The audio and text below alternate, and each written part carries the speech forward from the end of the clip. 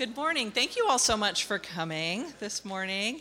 Nice to see you all. There are a couple more seats in the front, and there are also chairs in the back if you don't have a place to sit. Thank you for coming to listen to our talk with author, speaker, and Duke Divinity doctoral student Katelyn Schiess.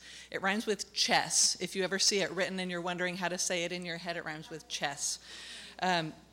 So is there anybody here who can tell me what it means to slide into someone's DMs? What does that mean? Does anybody know? What does it mean to slide into someone's DMs? Seriously, not one? So, okay. What does it mean? To send them a message on like Twitter or a social media platform, something like that. So that's how I met Katelyn Schiess. My daughter had said we could slide into her DMs, message her. My friend Shireen Min and I had been listening to Katelyn on a podcast for several years, and when she moved to Durham, we were very excited, and Claire said, oh, let's just invite her to lunch, and we did, and she came. So isn't that crazy? You can just like message a famous person and you might be able to have lunch with them.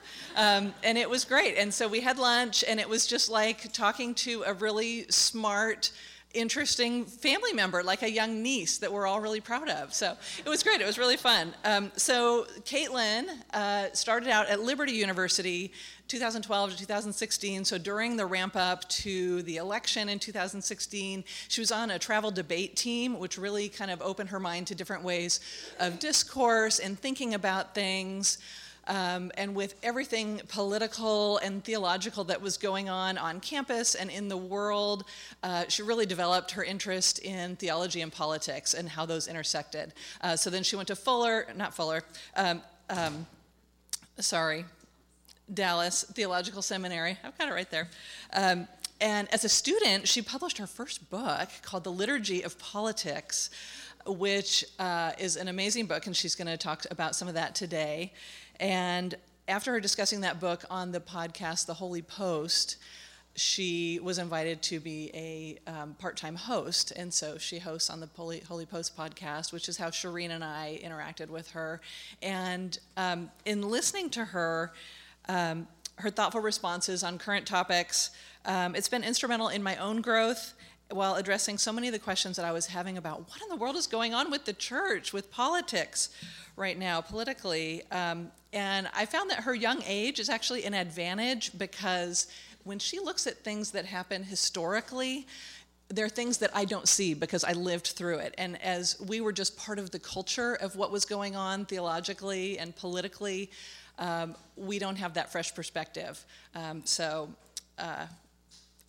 That's something that I really appreciate. So since then, she has written multiple articles in the New York Times and Christianity Today and about 10 other ones. She's been on other podcasts. She's been on forums. And her work is everywhere if you start to look. So before she starts filling stadiums full of people, we have her here today. So please welcome Katelyn Schiess.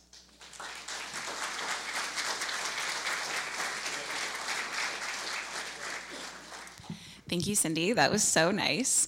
It was actually a pretty regular occurrence when I first moved to Durham, was like lots of people sliding in my DM, so I got to meet lots of very fun people, which was really great. This is actually, thank you so much for having me here with y'all. It's really fun. I took out some of my Presbyterian jokes because I became a Presbyterian a couple years ago, and I'm not usually around other Presbyterians, so, maybe I should have kept them in, but this is actually my first speaking engagement for 2024, which for someone who spends a lot of their time traveling and speaking is maybe just generally exciting. It was really exciting for me that my first speaking engagement could be a 20-minute drive from my house, so thank you for that. But also, as someone who spends all of my time traveling and speaking and writing about politics, my first speaking engagement of 2024 feels a little bit scary. I'm going to spend the next 12 months talking about faith and politics. And I was thinking about it when I was driving over this morning, how awkward it is to be the person that talks about the thing that no one wants to talk about. Like, you're not very excited always to have the person come in and be like, okay, we're going to get into this difficult topic, but it's what I get so excited about. So if you are nervous or worried about this, I will bring the excitement, okay? I am very excited about this. I have learned, as we begin to have a year full of conversations about faith and politics, that we tend to jump to the issues. I grew up in churches that had a voter guide, right? What does the Bible say about X issue? Here's the verses on this side, here's the verses on the other side. I've read lots of books about Christian political engagement that are basically 10 chapters with a list of issues, one issue per chapter. What should Christians think about X, Y, and Z? We ask about who we should vote for. I cannot tell you how many times I show up at a church or a school and the first question someone asks is, okay, in this election, who do I vote for president, for Senate, et cetera? Tell me. What policies we should support? What policies should Christians support? What do our theology and what does the Bible say about certain policies? We don't often enough ask what kind of people we should be or what kind of broader story we're supposed to be living into. As a prior question, before we get to the policies, before we get to the politicians, do we even know what we think about government? Do we have a theology of a human life together in community? So I think we should start with the very definition of politics, the real meaning of it, the real purpose of it. What do you think of when you hear the word politics? This is usually what we think of, right? We think of voting, we think of the Supreme Court decisions or the decisions that get made in Congress, we think about protests, we think about the ways that we participate on a really kind of large scale, right? Most of us, when we think about 2024, when we think about our political engagement, we think, okay, who will I vote for these significant offices? And then secondary to that, what policies do they support? What policies should I support as a Christian? This is how I want us to start thinking about politics. These are images of community, of cultivation, of spending time together making a common life, of the sources that we take in, the community that we build, the relationships we have. Really importantly, a picture of people having a meal together. I want us to start by thinking of politics in a much broader way, thinking of it as the word itself is supposed to mean, the Greek word polis for city or community, thinking about it more as our common life together. As Cindy said, I'm a doctoral student, so I'm contractually obligated to quote my advisor every time I speak. So my advisor, Luke Brotherton, this is his definition of politics. It is the forming, norming, and sustaining of our common life together. The forming, norming, and sustaining. And I love this definition, not because I have to, but because it describes those different levels. Forming. We do need laws, elected officials. We need a structure for how our government works, how people with very different ideas about what makes a good life work out those differences together. But we also need norming. We need stories we tell about why the government that we have operates the way that it does, why that structure makes sense for the kind of creatures we are as humans, for the kind of community that we want to live in. So we need the forming, we need the norming, we need the sustaining. We need the relationships that actually make this thing continue on. One of the examples that, again, my advisor gave very early on that I think about a lot now as someone who lives in a neighborhood with a lot of religious diversity, economic diversity, racial diversity, is that politics starts when your next door neighbor does something you don't like. He gave the example of kids in his neighborhood playing basketball too loud. I have a neighbor that does play loud music very late at night, and there are different ways that I can respond to this. Do I have a relationship with this neighbor? Do I send a note and say, hey, I know you don't realize how loud the music is, but it is 2 o'clock in the morning and it is quite loud. Do I call the police? Do I call the people that run the apartment complex that I live in? Do I go to another next door neighbor and say, hey, do you want to come with me and talk to this neighbor? These are all options that are available to me, but all of them have a different story of what kind of community that we want to live in, of what resources are available to me. So the first thing that I could do if I have a relationship with this neighbor is leave a note on the door and say, I'm sure you don't realize how loud the music is. That already is a kind of political act. It's saying, I want to live in a community where loud music does not get played at 2 o'clock in the morning. Could we build a relationship together to make that the kind of community that we live in? So we have all of these examples throughout our life that are a form of building a common life together. One example that I give in the book that Cindy mentioned, you wake up in the morning. If it's a morning like today, I got back from a flight last night at 11 o'clock.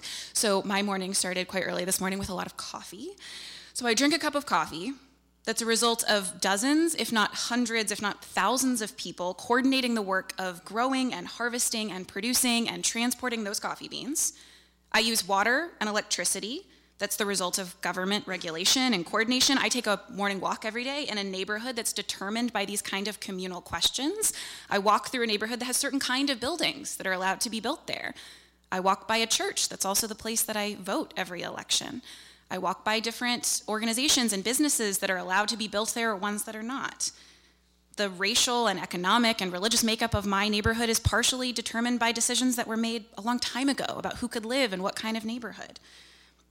So it's not even 9 a.m., and my coffee and my walk around the neighborhood has introduced me to politics. It is a part of the life that I live.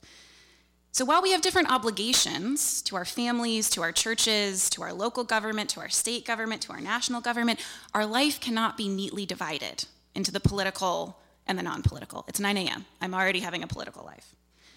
So, as good Christians, we're going to start with the Bible. It's a good place to start. I'm going to get into some kind of more specific things in a moment about what our political life looks like, how it's very often shaped, and how we might actually shape it ourselves in some more faithful ways. But I do want to really quickly start, not only with the Bible, because I should start with the Bible, but also because I think it's a really important way for us to reframe how we think about our political life. So I'm going to start, where a very good place to start, at the beginning in Genesis. And in Genesis 2, or excuse me, do I say Genesis 2 on there? Genesis 1, it says in verse 27, "So God created mankind in his own image. In the image of God, he created them, male and female, he created them. God blessed them and said to them, 'Be fruitful and increase in number. Fill the earth and subdue it. Rule over the fish in the sea and the birds in the sky and over every living creature that moves on the ground.'" We are all familiar with this verse, right? This element of the creation story. Man and woman made in God's image, given a commission to rule and reign over all of these things that God has made, this good creation. And I've heard this passage referenced a lot of times when it comes to work. What does it mean to be like a working, flourishing human in a community? I've never really heard this passage in the context of politics, but I think this is where politics starts. Too often, I think our conversations as Christians about politics starts with sin, which is really relevant to our conversations about politics, as all of us have probably intimately experienced. And yet, before we even get to the very messy ways that human communities are really disrupted by sin, the way our decisions, the way our power, the way the shape of our communities is shaped by sin, the first picture we have of human political life in the Bible is this one. This picture of creatures made in God's image, given a commission to take the good gifts of God's creation and make a flourishing community out of it.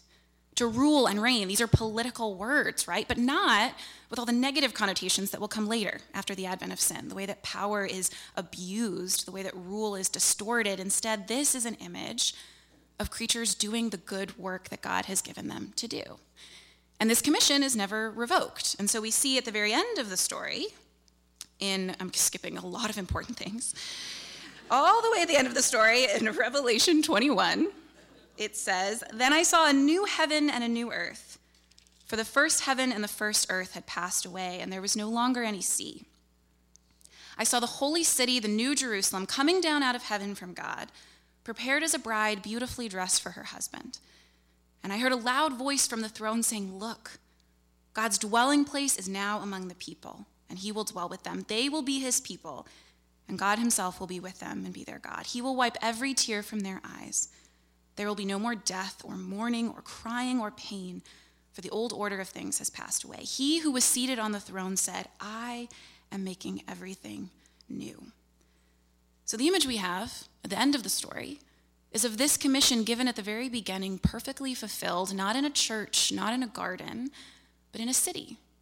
A picture of human community and creativity, of humans who actually did take those good gifts of God's creation and did something with them, created a flourishing community. In this case, ultimately by the grace of God that made it possible for them to do that apart from sin. But that commission that was given was never revoked. And that commission is seen in really mangled and distorted ways in the rest of these pages I skipped over.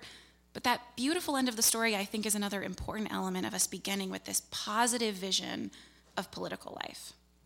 Now, a passage that I won't go to because I don't have time, but that is really crucial to this story as well, in the middle of this book, in Isaiah 60, is another description of the New Jerusalem. But in this description, Isaiah says, "The kings of the nations will bring their good gifts into the New Jerusalem." These good gifts, these instances of creation, of human creativity, of flourishing, are brought into the New Jerusalem. To me, this is a picture of we're given a commission, a political commission to create flourishing communities with the good gifts of God's creation. We see that commission perfectly fulfilled at the end of the story, and in the middle we're told those times that you get it right, those gifts that you bring are brought into the New Jerusalem. They're not destroyed, they're not discarded. Those moments of reconciliation, of healing, of community building, those good gifts, that good fruitful work is brought into the new creation. So that's the kind of shape of the story.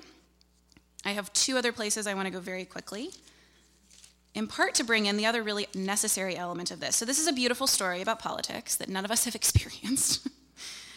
And in the middle of the story, where the political story is not so rosy, where it's quite difficult, where we see what happens when power is abused and the story is distorted and human beings are used for the gain of others, this is what it says in the middle, in Isaiah 1. "The multitude of your sacrifices, what are they to me, says the Lord? I have more than enough of burnt offerings, of rams and the fat of fattened animals. I have no pleasure in the blood of bulls and lambs and goats." Every single time I read this, I think the people listening would be like, "You don't? You told us to do that. When you come to appear before me, who has asked this of you? You did. Stop bringing meaningless offerings.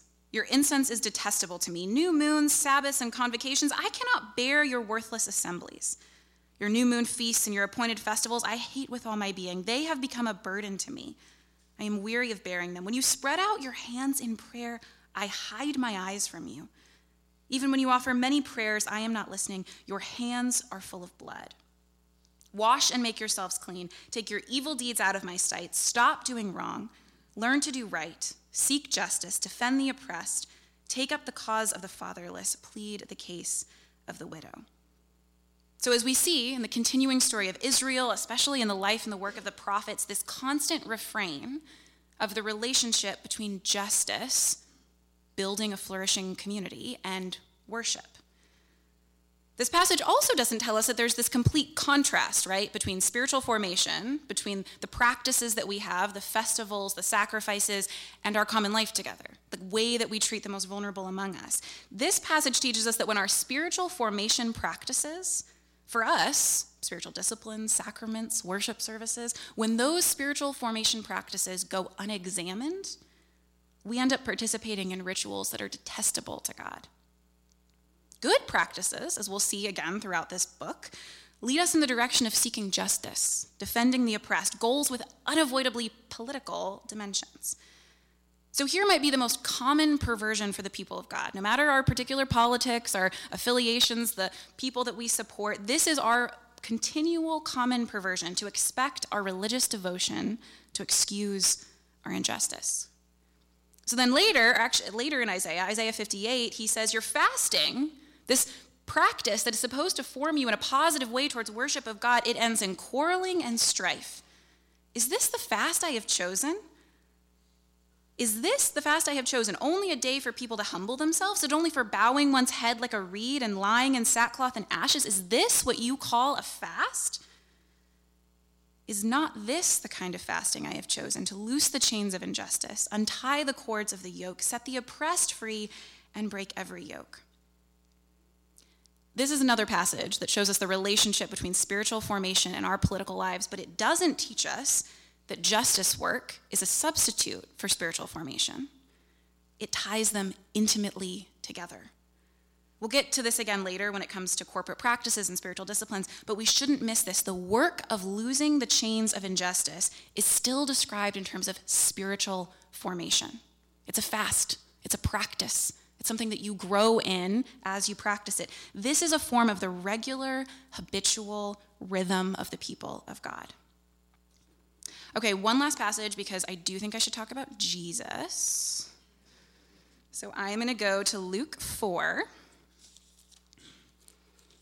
This passage is less about the larger story of political life in Scripture and more about a particular temptation, just like Isaiah's was.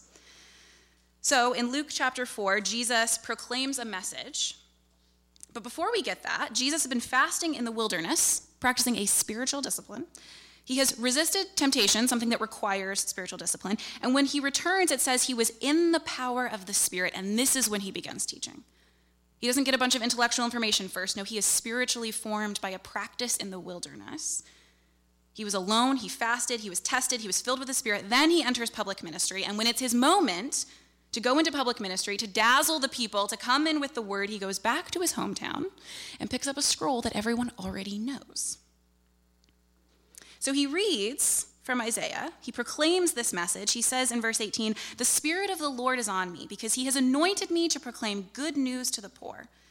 He sent me to proclaim freedom for the prisoners and recovery of sight for the blind, to set the oppressed free, to proclaim the year of the Lord's favor." A political message, if there ever was one, in church. He rolls up the scroll, gives it back to the attendant, sits down, says, "The scripture has been fulfilled in your hearing," and the people are so jazzed. They're like, "This guy is amazing." And then he says to them, "Surely you will quote this proverb to me, 'Physician, heal yourself,' and you will tell me, 'Do here in your hometown what we have heard that you did in Capernaum.'" And then he says something really wild. He says, "I assure you there were many widows in Israel in Elijah's time, when the sky was shut for 3.5 years and there was a severe famine throughout the land. Yet Elijah was not sent to any of them, but to a widow in Zarephath in the region of Sidon. And there were many in Israel with leprosy in the time of Elisha the prophet, yet not one of them was cleansed, only Naaman the Syrian." All the people in the synagogue were furious when they heard this. They got up, drove him out of town, took him to the brow of the hill on which the town was built in order to throw him off the cliff. He gets out of it. He walks away. There's no explanation given for how he does that. So he gives this message that they love, and then he says, "Oh, by the way, there's this kind of random story about these two prophets, and they want to throw him off a cliff." There's a lot of explanations about what's going on here, but I think one that's really crucial for us thinking about our political life is that Jesus says, this is the message of the coming kingdom of God. I will do all of these incredible things. I will feed the hungry. I will set the oppressed free. And the people who think of themselves as those oppressed and those hungry go, "Yes, do it. Get those oppressors off our back. You're great, Jesus." And the second he says, maybe sometimes it's you. Maybe sometimes in the history of the people of God, it's you that has mistreated the poor and the vulnerable. Maybe sometimes the prophets have gone not to you, but to actually the people that you think of as the outsiders. The second they realize that maybe they're not the good guys in this story, they want to throw them off a cliff. And I end with this particular biblical message, in part because I'm about to share a lot of things that will be really easy for most of us in this room, including myself, to say, yeah, look at those terrible other people. Those other people that are so motivated by their emotions and they believe these bad political stories. And I've seen the clips online. Those are bad people. And I want us instead to say, maybe this is a message for us. Where have we been misshaped by wrong stories? Where are we tempted to believe that if we were just finally the ones with power, we would do it all right? Where do we maybe need to hear actually that this message of freedom, this proclamation of justice, might have some effects that we don't always love? So, I'm putting down the Bible, but it is still very relevant for this whole discussion. We have this beautiful picture, I think it's beautiful, of our common life together, the orientation of the people of God within it. And I know what you're thinking. Everything I have experienced about politics totally matches that beautiful story you just told. I think it's important, though, at the beginning of this year, when we are going to be exhausted and frustrated with politics, to remember how intertwined our lives are with political questions, and how the intention of God before sin entered the picture was for political work to be good and life-giving. And we can see glimpses of that now. So, why is it so hard? Why is it so hard beyond just the standard answer of sin when we have these kinds of scriptural resources? Shouldn't the church be the place that we go, this is the story we have. Let's engage really well. Let's remember we're not always the good guys. Let's be faithful. Let's remember spiritual formation is intertwined with justice. Why do we fail so very often? Well, as Cindy mentioned, my first book came out in 2020 when I was in seminary and quite young. And pastors would ask me to come and talk to their churches because it was 2020. It was usually over Zoom. And they would ask me to come to their churches, and they would basically send an email that was like, please come, fix everything. I don't have exact questions. I just things are bad. Please come and, give a message that'll really get them. And I think underlying that kind of, large request was the idea that if someone could come in and just say, okay, here's the truth, Here's a really good sermon, here's a good message, here's a Sunday school lesson, bam, fix it, because the problem was intellectual, right? People misunderstood what they were supposed to do as Christians in the political sphere, and if you can just come and tell them the truth in a very convincing way, it'll fix it. I think now, 4 years later, we're very aware that that's not true, right? That it's a lot harder to fix these big problems than just having our theology ironed out. It's what I think we most miss in our political lives, that we're not usually engaging from our ideas, our theology, our best intentions. We're engaging from a deeper place than we're always very conscious of, from the place of stories and emotion and identities. And this is something I think we've all learned over the last few years. People cannot be fed a steady diet of social media, of cable news, of Facebook posts, of political advertisements, and not have that affect their spiritual lives. We can't let that fester and grow as if it will not affect us spiritually and theologically. There are some things about humans, how we best function, how we're moved, what kind of stories attract us, that politics has strangely understood better than the church very often.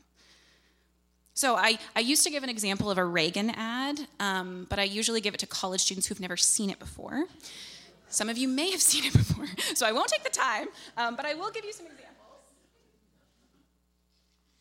These are some ads from the last couple of years that illustrate what I'm talking about.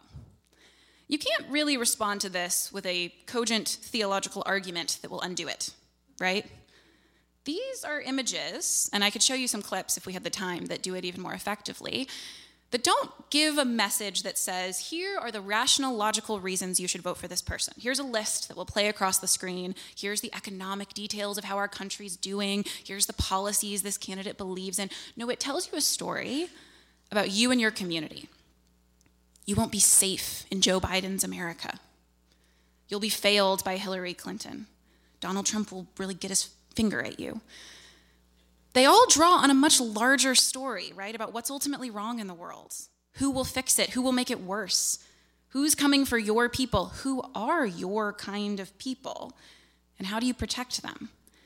The Reagan video that I show gives a bunch of information like this. It literally has a voiceover. It's the Morning in America ad, if everyone remembers that.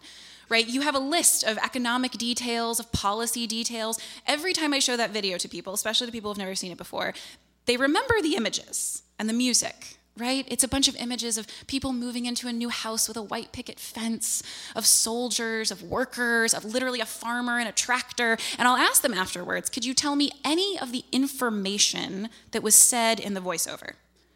Any of the actual kind of like rational arguments for why Reagan was better? Usually people cannot. But if I ask them, how did that make you feel? People have lots to say. Right? That was a certain vision of what makes a good life and a good community and who will fix it. And I'm attracted to that vision. Whether or not I can give you a rational argument for why voting for Reagan is better, just like these ads in an opposite direction, say, this is what I want to avoid. This is the vision of my community I'm scared of. These are the people I'm trying to protect. I might not have a rational reason for why I'm voting for these people. I might construct one later, but at the heart are these emotions, this story, this community. I like to use the language of false gospels to talk about this, in part because I'm a Christian and the gospel is a good word, in part because I think it would be a misunderstanding for us to just call these stories.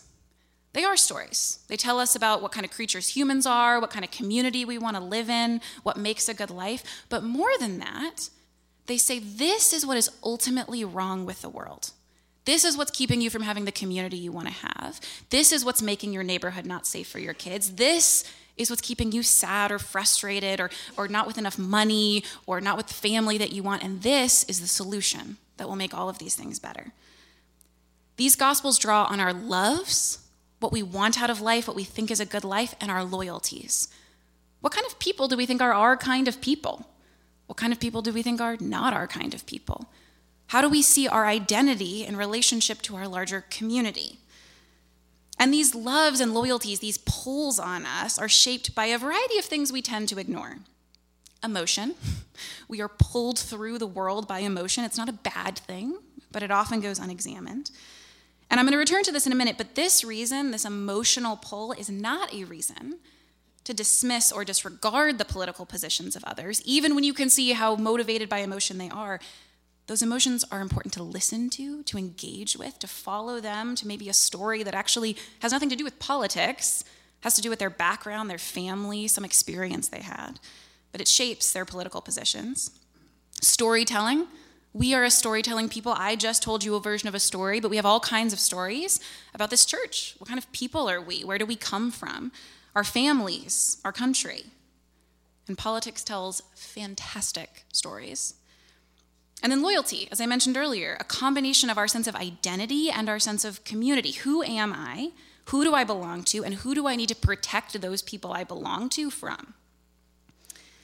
So these tools, fear, desire, love, and hate, are mobilized in our political life in really powerful ways. We watch cable news and we learn what to fear, who to fear, on a physiological level. There have been studies that have shown that even if we aren't afraid of the thing that's being shown, it's such powerful storytelling that we end up kind of clenching our fists and pulling our shoulders up to our ears. So I'm going to give two examples of these false gospels, one that initially you probably will not see yourself in, but I hope eventually you sort of will, and one that I think is especially true for a lot of churches, maybe even in our area of the country. And I don't mean the South, I mean the Triangle. One of those examples, the prosperity gospel. And every time I say this, people have a certain image, I know, that pops into your mind. You think of a guy with a jet asking for your seed money so that with faith you can be a billionaire and have all the health and wealth that you want, right? And you're like, that is not me. And yet, I think the prosperity gospel is a lot more insidious in most of our lives. On some level, most Americans have been taught a story that says if you work hard and are a good person, you deserve some level of financial and physical security. I spent some time recently talking to a bunch of high schoolers, including a high school that was in this area. And in trying to introduce this concept, I thought, okay, to get them engaged, high schoolers, what do? I'll ask them about their favorite movies or TV shows, which was a real gamble because they could say whatever they wanted, but I said, who wants to tell me about your favorite movie or TV show? Every single one of the 5 students that very excitedly told me about their favorite movie or TV show told me some version of an underdog story. The person who's the tiniest person on the football team works really hard over the summer and then they become the star quarterback and win the big game and everything's great. Or the kid that was a nerd and no one liked him in high school. He learned how to do computers and then he became a computer genius and a millionaire. All of the stories they loved were essentially prosperity gospel stories. If you're a good person and you work hard, whether it's God or the market or the universe, you are owed a decently good life. This is a powerful story outside of our political lives, but once you start noticing it in the messages we receive in our political lives, it's everywhere. On the right and the left. If you're a good person and you work hard, you deserve good things. I'm going to do that one a little shorter because I think this next one is also important. The second example that I have is the gospel of individual expression. And I'm going to describe this in very vague terms because I think it really does exist on both the right and the left end of the political spectrum. And if I give anything too specific, people too often are like, I know what you're talking about. It's this issue. Try and imagine for a second where you've seen this show up. What's ultimately wrong with the world is that I am restricted from expressing myself and living in a way most true to me as an individual. The solution to this greatest problem in the world is unburdening. Maybe it's unburdening from traditional morals. Maybe it's unburdening from the demands of my neighbors. Maybe it's unburdening from caring about others. There are lots of political issues motivated by a desire to express myself, to unburden myself from community restrictions. On the right, there are examples of this. It can look like resistance to any person restricting me or telling me what to do. On the left, it can look like resistance to anything traditional or long-standing as an undue restriction. And some of the particular political issues that kind of come out of this gospel could be good political issues to support. But that's really the key here, right? It's not just about the policy we're supporting, it's what is the story underlying it, and do I really want to go along with that story? We need to critically interrogate the underlying stories animating these issues, because we will not just be merely formed by the policy. We'll be formed by the underlying story. We'll learn a story about the world that shapes our theology, our relationships, our lives. In this case, this is the story. I am an atomized individual. I can do whatever I want, and anyone who places any demands on me is an undue restriction on my expression or my freedom. And this shows up in politics especially because, like I said, the number one question that I am asked is, who should I vote for? And most of the time, the belief underlying that question is this: my vote is an expression of who I am as a person. I need my vote to represent everything I believe and who I am. It tells other people who I am and what community I belong to. So help me make the right decision so I can express myself most fully. This has disastrous effects. If your vote has to be an expression of all of your convictions, all of your values, your inner identity as a person, what community you belong to, suddenly there's no room for compromise, for strategic thinking, for saying maybe I vote this way on this part of the ballot and a different way on another part. Maybe this year this is the most important issue, but another year it's a different one. Suddenly, none of that thinking can really work because this vote has to express who I am as a person. Politics is no longer contingent or provisional. It's no longer something that we kind of try our best and we make mistakes and we're trying to build a community. Suddenly, it is an expression of my inner identity. It defines me. So, 2 examples of false gospels. There are so many others. This is the general framework, right? What is the big problem and who solves it? Typically, the who is a person to vote for. The big problem and who solves it. These are just 2 examples. There are lots of other false gospels that animate our political life. I'm not going to spend more time here because I think the real heart of what I want to share with y'all today is how we respond to this. There was a time when I would give a talk like this, and this part would be the part that people would go, oh, I have never really thought about it that way. We've seen a lot in the last few years about how storytelling and emotion and community and loyalty, how that shapes our political life. But we haven't spent nearly as much time thinking about how we respond to that. And as I said earlier, I wrote the first book that I wrote in 2020. I think I was 25, which is dumb to write a book when you're 25. But the reason that I did it was because I really wasn't trying to offer some grand solution to this problem. I wasn't trying to say, here is this upstart who's like, I will fix the church and the world. Here is the solution.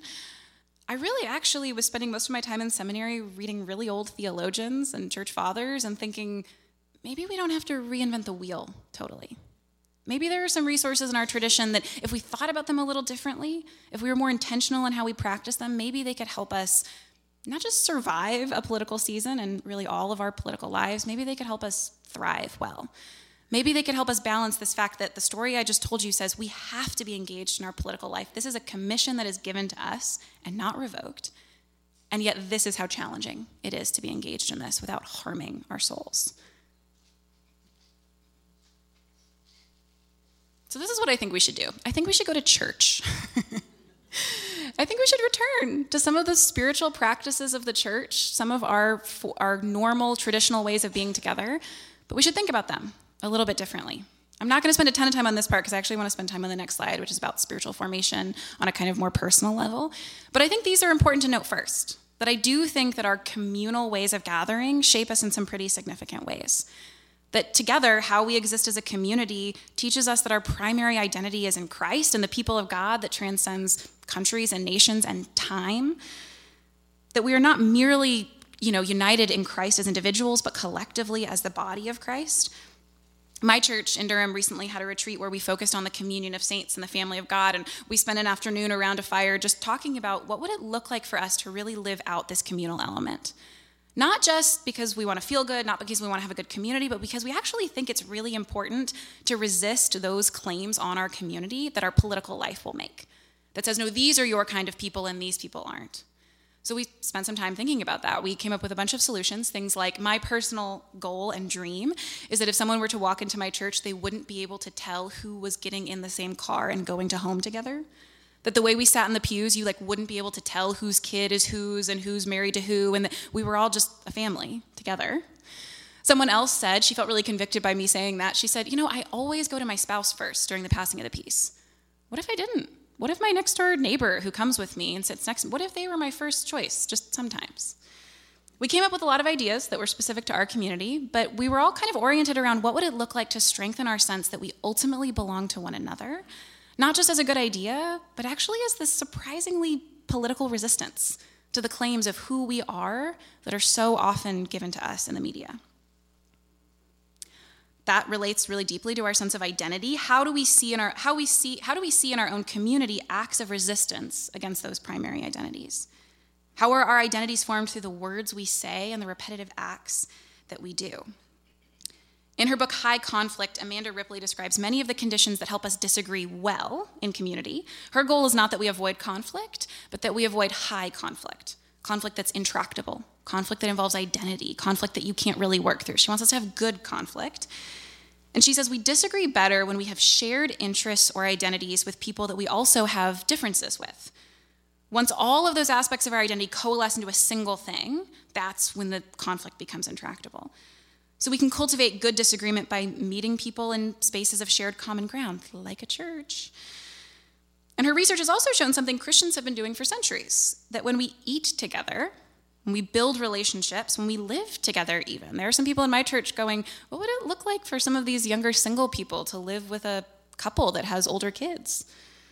But her research has shown that when we do all of those things, we build relationships, we eat together under low pressure circumstances, have shared experiences, live together, we navigate conflict better. So this part of identity to me is a question of where are we incorporating more shared meals in our common life, in your neighborhood or in the church? This all relates to our ability to tell good stories together and to have a kind of training ground in our communities that helps us disagree better together, which is where I want to move for the last bit of my time. Our corporate worship, in other words, trains us in a story, sends us with that story into our various manifestations of worship, into our stewardship of earthly resources, our care for the vulnerable, our cultural creativity, and our responsibility to the communities we live in. So on a more practical level, I want to talk about a few spiritual disciplines that might be really good for 2024 in particular. I want to say first, I'm someone who did not grow up in a church that regularly talked about spiritual disciplines. That sounded pretty Catholic to us. We did not want to do anything with the word discipline or repetition or anything like that. I want to say first, there are some particular disciplines that I think would be good for an election year in general, or for spending, specific, concentrated time thinking about your political life. But there's a lot of freedom here too. These are 3 elements that I think should be involved in anything you want to take on to make 2024 a more healthy year. It should involve rhythm. This is usually where I have a Presbyterian joke about me having no rhythm. So maybe I'm in good company. I have no rhythm, but something that has some other kind of rhythm that you do regularly, that you maybe do with others that can keep you accountable to that rhythm. Something that involves language, repetition, really important. The songs that we sing tend to stick way more in our heads than any sermon I've ever had, right? So that combination of rhythm and language, important. So it should involve rhythm, it should involve language, intentional language, and it should involve our bodies. Anything that doesn't is less likely to stick to us than the things that we do repetitively with our bodies. So there's a lot that you could say is kind of a repetitive thing you do with your body that requires language that forms you in such a way that you can resist some of these powerful false gospels in our political life. But there are a couple I want to talk about really quickly. One of those being the Lord's Prayer. When I was in seminary, I got extra credit for a spiritual discipline, which I don't know how I feel about that. But I got extra credit for doing a spiritual discipline, and the one that I picked was to pray the Lord's Prayer 3 times a day. So I had a little reminder on my phone to pray it 3 times a day. Why is this a spiritual discipline for our political life? Well, I noticed that every time I prayed it, not only were there different parts that really stood out to me, but once I had a new frame for thinking about it, once I thought about it in a kind of political direction, it changed it. I couldn't really pray, give us this day our daily bread, and then pass someone on the street asking for some daily bread and not feel like I might have a political obligation to that person. I might pray, Our Father, and suddenly realize that some of the disputes that I had amongst other Christians who were praying the same thing maybe that same day faded a little bit. There were different elements of it that stuck out in every single time, but that regular rhythm of praying that prayer, of putting myself in that receptive position, really was significant for me, especially once I did it with the intention of shaping my political life in a better way. Another example being Sabbath. This is a good example of something that we might practice without much political effect, without being intentional about how and why we do it. I won't get into this whole story, but I'm assuming most of you are familiar with this. But the description of Sabbath in the Old Testament is really oriented towards justice, right? This is rest for you, rest for your animals, rest for everyone in your household. And so it's become a practice for me to think about how I can do rest in a way that doesn't impinge on the rest of others. Rest that's restorative for me and for my community. Rest that isn't, I go get a pedicure. Not that a pedicure is bad. I love me a good pedicure. But rest that doesn't require another person's labor, especially their labor that might exploit them. So this became a regular practice for me a few Lents ago, where I thought, what does it mean every Sunday to rest in a way that is restorative for my larger community? What does it mean for me not to say, okay, I don't want to cook on Sundays, so I'm going to go to a restaurant, which isn't, I think, immoral. But what does it mean for me to do something restorative with the food that I eat, with the resources that I have? How am I building community in a restful way that does something for my larger community? The last one of these, fasting and feasting. One of the things that really started the first book that I wrote was starting to think a little bit more about spiritual disciplines as not primarily about forming myself just individually, not about making myself a better person internally, but about spiritual formation for the sake of the world, spiritual formation oriented as the people of God were from the very beginning. The first conversation God has with Abraham is, I will bless you, and you will be a blessing to the nations. And so I started thinking about what spiritual formation for the world really meant, and an example that a historian gave me was fasting in the early church. Fasting not primarily as just a discipline to kind of train my body, or to the way I grew up thinking of it, right, is just I'm hungry, so I'm dependent upon God, or I'm in pain, so that must be spiritual, or something like that. Instead, fasting was often practiced to say, okay, someone in our community needs bread. I have enough to eat for today, and you have enough to eat for today. We don't have enough to give him. What if we fasted for a few days, and then we had enough to feed him for a week? Now, it might not look exactly like that. You might not fast for a few days and then have extra food to bring to someone. What I did a few Lents ago was I decided, okay, I'm not spending any extra money for all of Lent. I will pay for necessities and nothing else. But instead of just kind of depriving myself for the sake of my own spiritual formation, I said, okay, then how do I take that thing that I have been depriving myself of and use it for someone else? How do I train myself in recognizing that the things that I own are not primarily my own, and hold what I have with really open hands? But this practice of fasting is always connected with the practice also of feasting, which, again, I didn't really grow up thinking much about. I had heard of fasting, not so much about feasting. So I tried to make, in this Lent where I practiced this, my giving of that money I hadn't spent a kind of feast. I didn't say, which this isn't bad, but I decided not to say, okay, let's take this money I didn't spend and find a worthy charity and donate it online. That's good, that's fine. It's not really feasting. It wasn't celebratory. So I instead said, who do I know, maybe in my neighborhood, my next door neighbors, who need something that I can give in a way that is celebratory with them, not just to make myself feel better or to make it more enjoyable, but to build community with them. How do I expend these resources that I have been depriving myself of in a way that glorifies God in a joyful way? Maybe that fasting can end in this joy of feasting. And there are so many ways you could do all of these things. The point of these examples that I'm giving is primarily to say, what if we started 2024, a year that I know we spend all this time saying it will be challenging, it will be divisive, you will have challenging conversations around dinner tables and in your church, and things will be hard.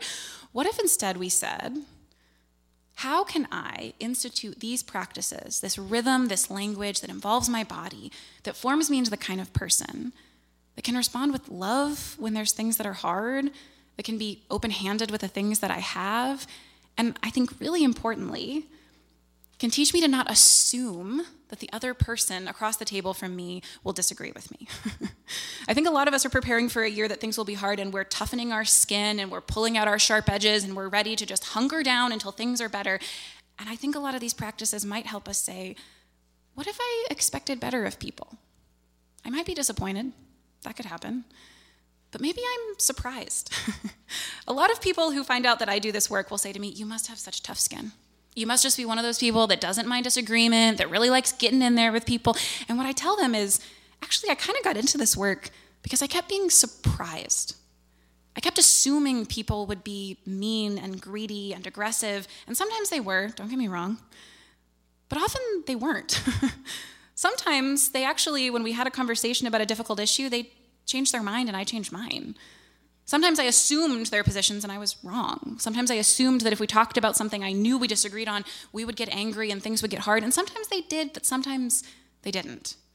So these are just suggestions to provoke your thinking about what kind of practices you could take on this year, not just to kind of have a better political position, not necessarily to vote better, though maybe you will, but to be the kind of person that can engage these questions really faithfully and with an open mind. So lastly, I want to give a couple really, really practical suggestions for this year. The first one is that we do a media audit. Fun stuff, an audit. This has been transformative in my own life. And this is where what I said earlier really comes in, the temptation to say, oh, those other people really need this. My aunt, my child, my next door neighbor, like they really need this help. No, we really need this help. So I would suggest starting 2024 with an audit. There are a couple steps I would recommend. The first one, shocker, is to pray, but truly pray. Pray for God to bring to mind things as you do this audit that maybe would not be brought to your mind. Pray for honesty that might be really hard. Pray for insight. Pray for courage and the strength to kind of do this well. And then create an outline of your regular day, just like a calendar, right? Maybe you wake up at 5 or 6 in the morning. Maybe you go to bed at 9 or 10, whatever. Make a day. And just on a regular day, maybe do it for a few days if some of your days are really different from each other. And take a note. When do I consume media of any kind? Read a book, read a newspaper, listen to a podcast, get on social media, watch a YouTube video, anything. Write down, what is a normal rhythm for you? Maybe actually record it during a day so that maybe you can be more honest or remember better. Pay attention to a lot of things. Pay attention to what kind of media it is. Pay attention to what it emphasizes. And then if you really want to do this well, what would be really great is to take an audit during a day, write down every media you consume, and write how you felt before you consumed it and how you felt after. And then the last step of this is to invite community. This isn't something that you do completely individually. Maybe it's something you do in your household. Maybe it's something you do with a small group. Maybe it's something you invite a friend from church and say, will you look at this with me? There are things I can't see that maybe you can see. Or there's things that I'm not being honest about that you might help me be honest about. Like if I told my sister that I only scroll on TikTok for 30 minutes a day, she would be like, let's be real, that's not true. So invite community into helping you do this. And then ask these kinds of questions. After you've made this list, after you've really evaluated your day, ask these kinds of questions. What does this make me love? What does it make me hate? This will be really hard to be honest about. And maybe if you need to reframe it, ask it like this. What does it want to make me love? What does it want to make me hate? What does this media think I should fear? Or who does it think I should fear? And be honest again. Even if you think that's a very legitimate fear, write it down. Even if you think, no, I should be afraid of that, ask, what is it trying to make me fear? Who does this media help me see as my neighbor? Who does it tempt me to view with suspicion or condescension? Those are different words, right? Who does it tempt me to think, oh, those idiots? Or who does it tempt me to say, gosh, those people are scary? Again, these might be legitimate responses to some of these things, but write it down. What does this media make me want the most? For myself, for my family, for my community? What solution does it present to the world's problems? So this is a good just beginning of 2024 audit to say, what is shaping and forming me? And this could really inform your answer to the last slide. What spiritual disciplines do I need? Well, I don't know. How am I being formed? What stories am I tempted to believe? What ways of media seem to be most kind of captivating for me? Is it the things I listen to? Is it the things I see? What time of day am I most susceptible to consuming media that's shaping me?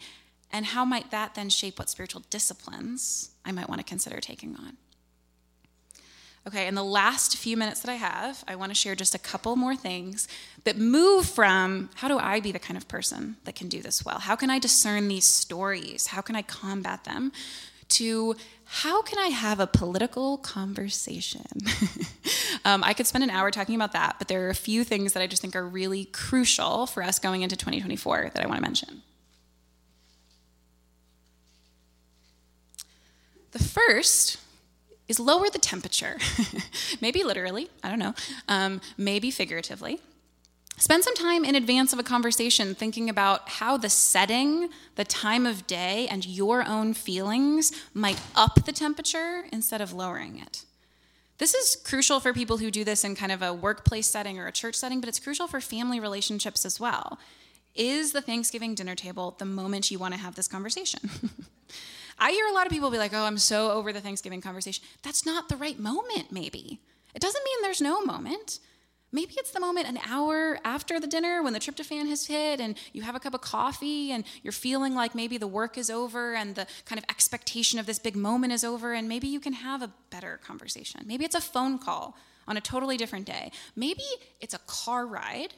I have no proof of this, but I have heard from multiple people that it's easier to have a hard conversation when you're in the car because you don't have to look at the other person.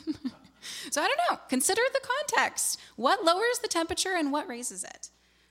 And spend some time evaluating yourself and your feelings. Again, this is really easy to say those other people with their really messed up feelings, but this is time to think about yours. Learn to notice the signs that you have, that you are getting heated, and evaluate them. For me, it's I get a little sweaty, I clench my fingers, I can feel the tension in my neck or my head, and maybe after that conversation, I reflect.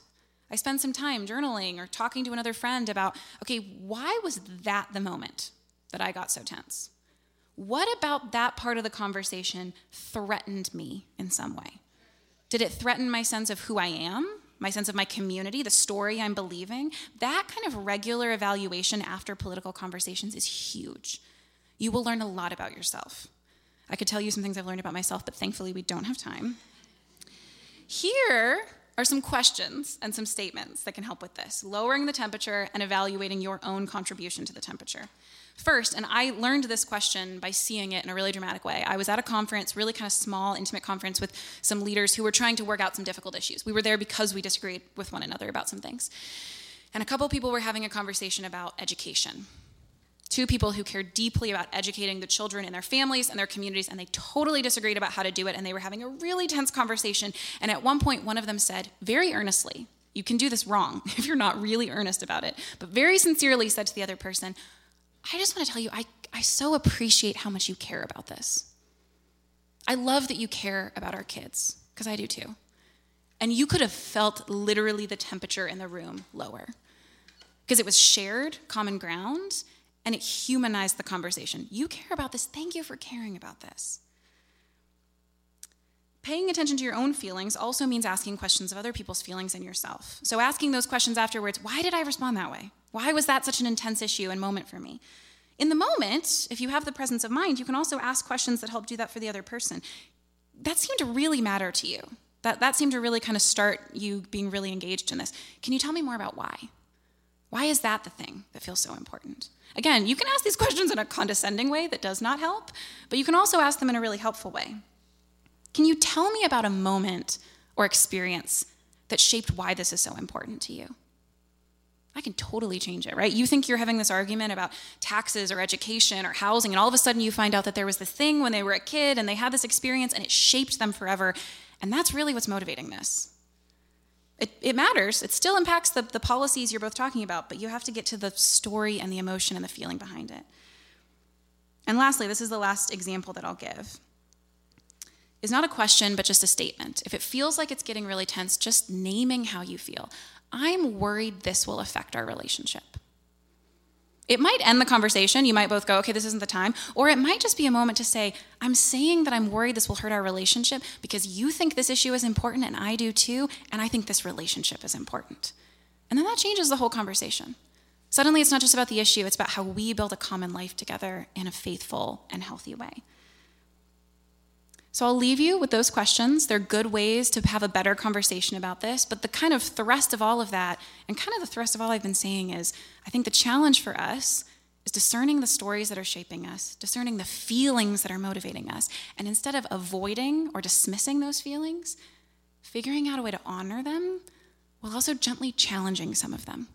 Because some of those fears and those sense of loyalty, they're not the loyalties we're supposed to have, they're not the fears we're supposed to have. And listening to how this story that we started with confronts those feelings, I think is the real task for us, more than discerning who we vote for or what policies we support. So, thank you all.